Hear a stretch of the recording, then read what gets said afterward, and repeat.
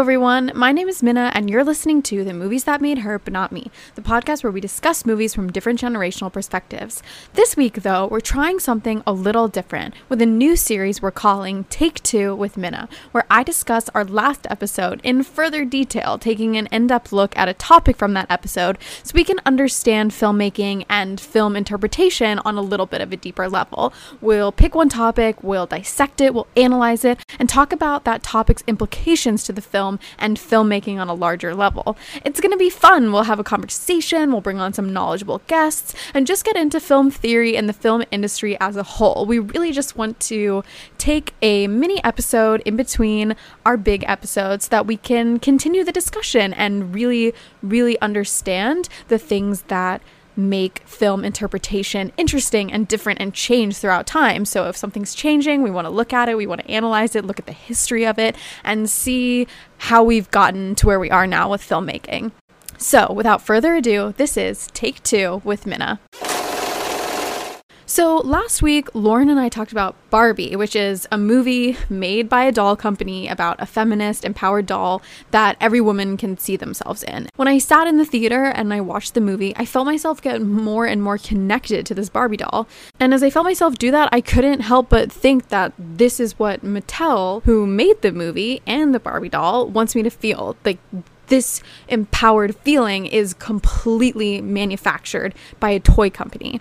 And of course, all movies have intentions, right? Like the filmmaker wants us to think about something specific or learn about something specific or unlock a certain emotion in us and get us to really dig deep. But in this case, the filmmakers aren't just artists who are trying to get us to feel something. They're also salesmen with two agendas, right? Sell the movie, sell the product. So these emotions that they're bringing up in me are a little sneaky. I'm suspicious about these feelings because I know that they're not trying to get me to feel something for the sake of making me feel something. They want me to feel something, and that thing is a need to buy a Barbie doll. I don't think there's anything wrong necessarily with that. I think merchandising is really cool, really interesting, and has a rich history. And it's something that Barbie has actually done with fervor this past year. They had a marketing budget of $100 million, and they did over 100 brand partnerships. So I'm sure you know as well as I know that this summer you couldn't walk more than 2 feet without seeing something in Barbie pink and in Barbie font. Hi, Barbie. Hi, Barbie. Hi, Barbie. Hi, Barbie. Hi, Barbie. Hi, Barbie. Hi, Barbie. Hi, Barbie. Hi, Barbie. Hi, Ken. Whether you thought that was annoying or the coolest, most fun thing that you experienced all summer, it definitely served a purpose, right? The movie is one of the most successful movies of all time. It's the highest grossing film directed by a female director. It's hugely popular and successful. So the question is, why? Why did this doll company make a movie about a doll with a feminist message? Why did they have over 100 brand partnerships? And why did they sink so much money into marketing the film? What was the purpose? What did they seek to gain from this? And I think to understand that question, we first need to dig into the history of merchandising to understand why production companies even think to match entertainment up with sales, right? How did the two even end up in the same place? And the answer to that actually goes a lot further back than what I thought. It goes, merchandising with film actually started in the 1930s. And I'm sure this will come as no surprise to you, but the source of merchandising in film is Disney. That's right, the Walt Disney Company made Steamboat Willie in 1929, and it was a huge success. People could not get enough of this tiny Mickey Mouse whistling and steering his steamboat.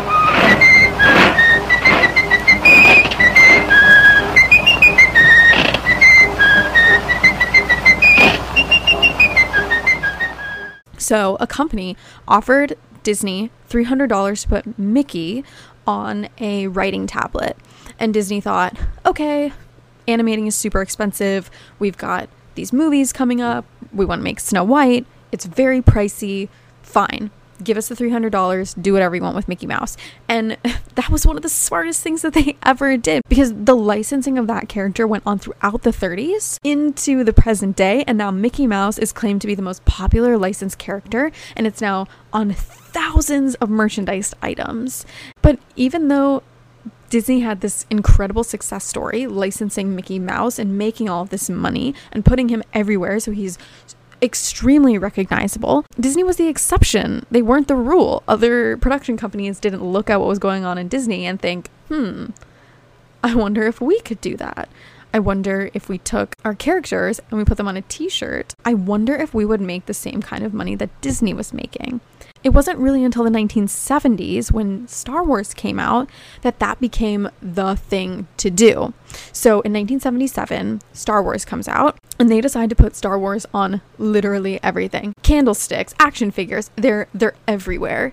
And that was, deemed to be the birth of modern merchandising. That's the model that everybody looks to as like this great merchandising success story.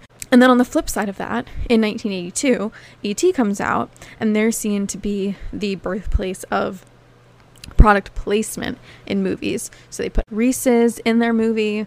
They sort of started this revolution of product placement in films, and those two movies become the heads and tails of the coin that is merchandising in the entertainment industry. And the two have a creative history, much more creative than I think a lot of people give them credit for. I think it's really interesting to look at the way movies can act as advertisements and the way advertisers see movies as a creative opportunity to sell their product. And the 1980s was a mass commercialization of film going in both directions. Advertisers saw that movies could be products and that products could be movies. And it's gotten to a point now where studios have consumer product divisions at their company that in many cases can make billions of dollars in revenue. In 2022, Disney actually made $7.2 billion in their first quarter. And keep in mind, that's even with COVID slowing down amusement parks and buying things in stores. They still made $7 billion in revenue just from parks and consumer products. So obviously there's risk. I mean, studios can be worried that they sink all of their money into merchandising and then no one buys it, right? You could end up in a real Jingle All the Way situation, which is a movie that came out in the 90s that starred Arnold Schwarzenegger, where a production company decided, you know what, all these movies are having so much success with merchandising. What if we did something crazy where we made a movie about an action figure that we totally made up? It's not an action figure that existed before this movie came out. We make an action figure and then we make the movie. We get people interested in buying the action figure and then we sell the action figure afterwards. So they're kind of making an advertisement for a doll that doesn't exist, but they hope that the movie will be so successful that everybody will run out and buy the doll from the movie. Every holiday season, there's one toy everyone has to have. I want the Turbo Man action figure with the arms and legs that move, and the rock and roll jetpack, and the boomerang shooter. Getting it is every child's dream. Whoever doesn't can be a real loser. Finding it You got the doll, right? is this father's nightmare. I'll get that toy. I promise. It's kind of a great idea. However, the risk in that situation is something that they saw firsthand, which is maybe no one will buy the doll, and then you sunk all this money into the movie and the product and the merchandising, and no one sees the movie. No one wants to buy the doll. So studios get creative and they play it more safe. They make merchandising of characters that already exist, right? Disney's going through this whole phase right now where they're obsessed with remakes, they're obsessed with reboots, they're obsessed with doing live action, and that means they know everybody loves Cinderella. They know if they remake Cinderella, everybody who loves this original Cinderella movie will come see the remake of the Cinderella movie, and they'll buy not only the merchandise that's associated with the first Cinderella, but now also the merchandise that's associated with the second Cinderella. So that's very much playing it safe. Another thing that they can do, which is very relevant to what we're talking about here today, is to make a movie about a toy that already exists.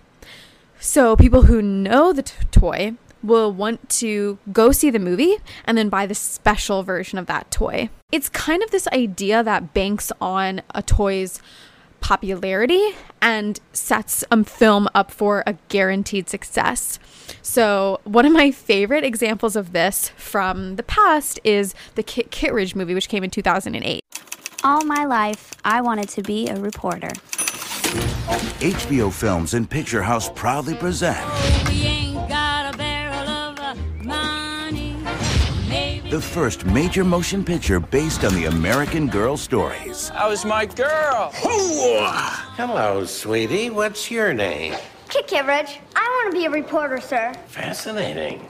Something that I found out actually doing research for this podcast episode is the Kit Kittredge movie was made by Mattel. American Girl dolls are Mattel dolls. I had no idea. So Mattel is kind of 2 for 2 here with their Barbie movie and then also their American Girl doll movies, which I found that to be fascinating. Barbie has more sisters than just Skipper. She also has Kit and Molly and Samantha and Felicity and all the rest of the American Girl dolls because they are all owned by Mattel.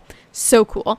So after I was done having my little fangirl moment over that, I did some research and I found out that Mattel's sales of American Girl dolls was down 27%. And so they decided to announce their first theatrical movie. I actually was obsessed with this movie when it came out. I remember that I found out they did an open casting call for 2 of the girls in the very beginning of the movie. And what they did was like you had to write an essay in and they picked 2 girls to be in like one scene in the beginning of the movie. And I remember sitting in the theater and thinking, oh, I wish that was me.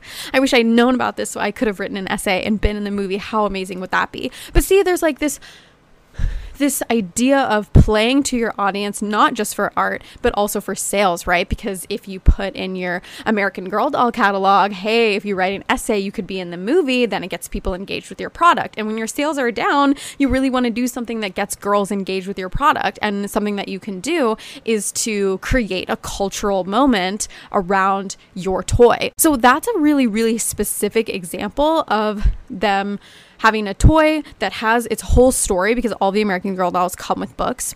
So they just base the movie on the books that are already written. They create this movie, they create buzz around the toy. People want to go buy it because they're obsessed with the movie.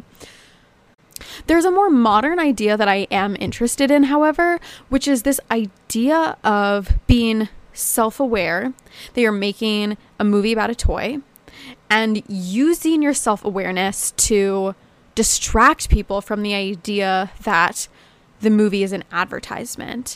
And I think the overarching question that I'm trying to answer in this episode is movies that are ads the future of the film industry?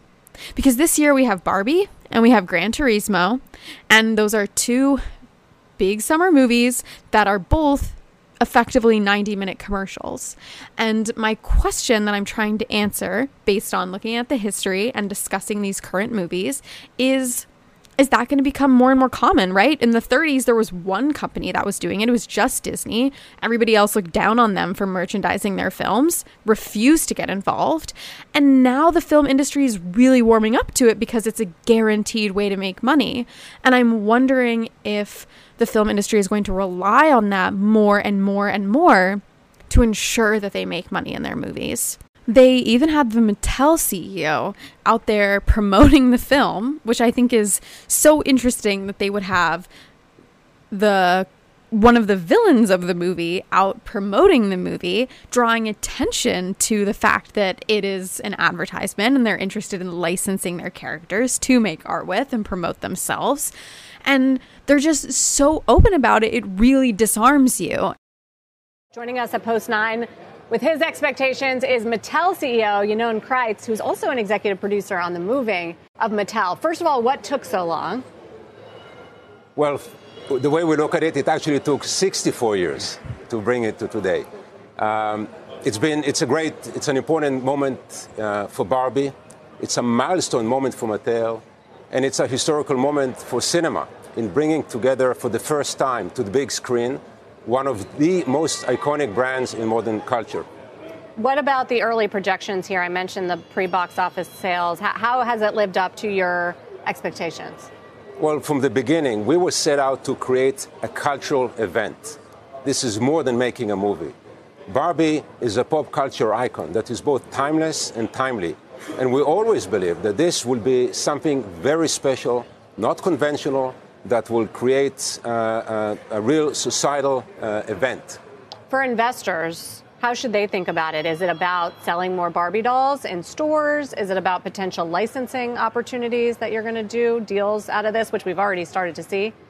It really speaks to the cultural resonance of our brand, our ability to attract and collaborate with top creative talent and leverage our franchise management capabilities. And it speaks to the potential of Mattel Films and the success, the progress, the significant progress of our strategy to capture full value of our intellectual property. It makes you forget about the film's ulterior motives. It immerses you in the art on such a deeper level that you forget that there are these ulterior motives.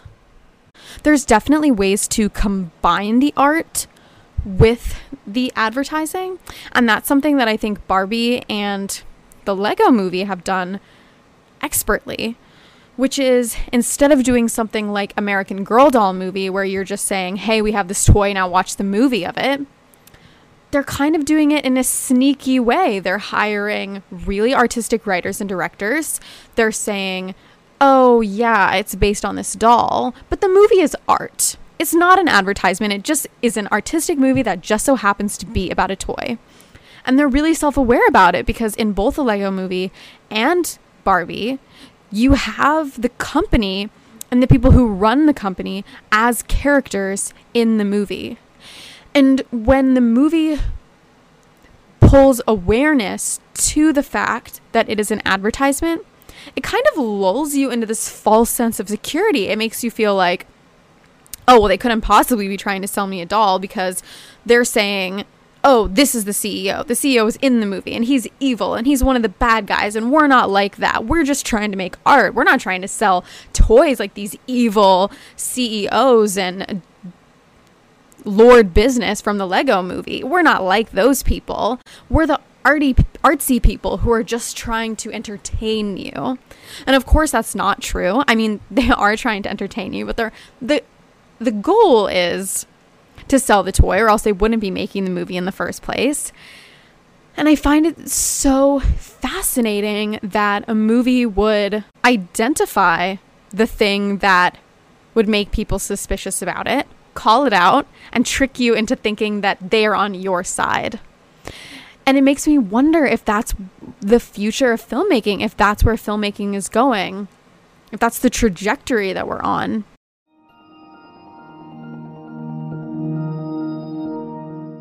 Thank you for listening to this week's episode of The Movies That Made Her, But Not Me. Thank you to Antonio Ortiz for composing our theme and all other music on this podcast. Be sure to follow us at Movies Made Her on Instagram and Twitter to stay up to date on episode releases, the movies we'll be covering, and all things podcast related.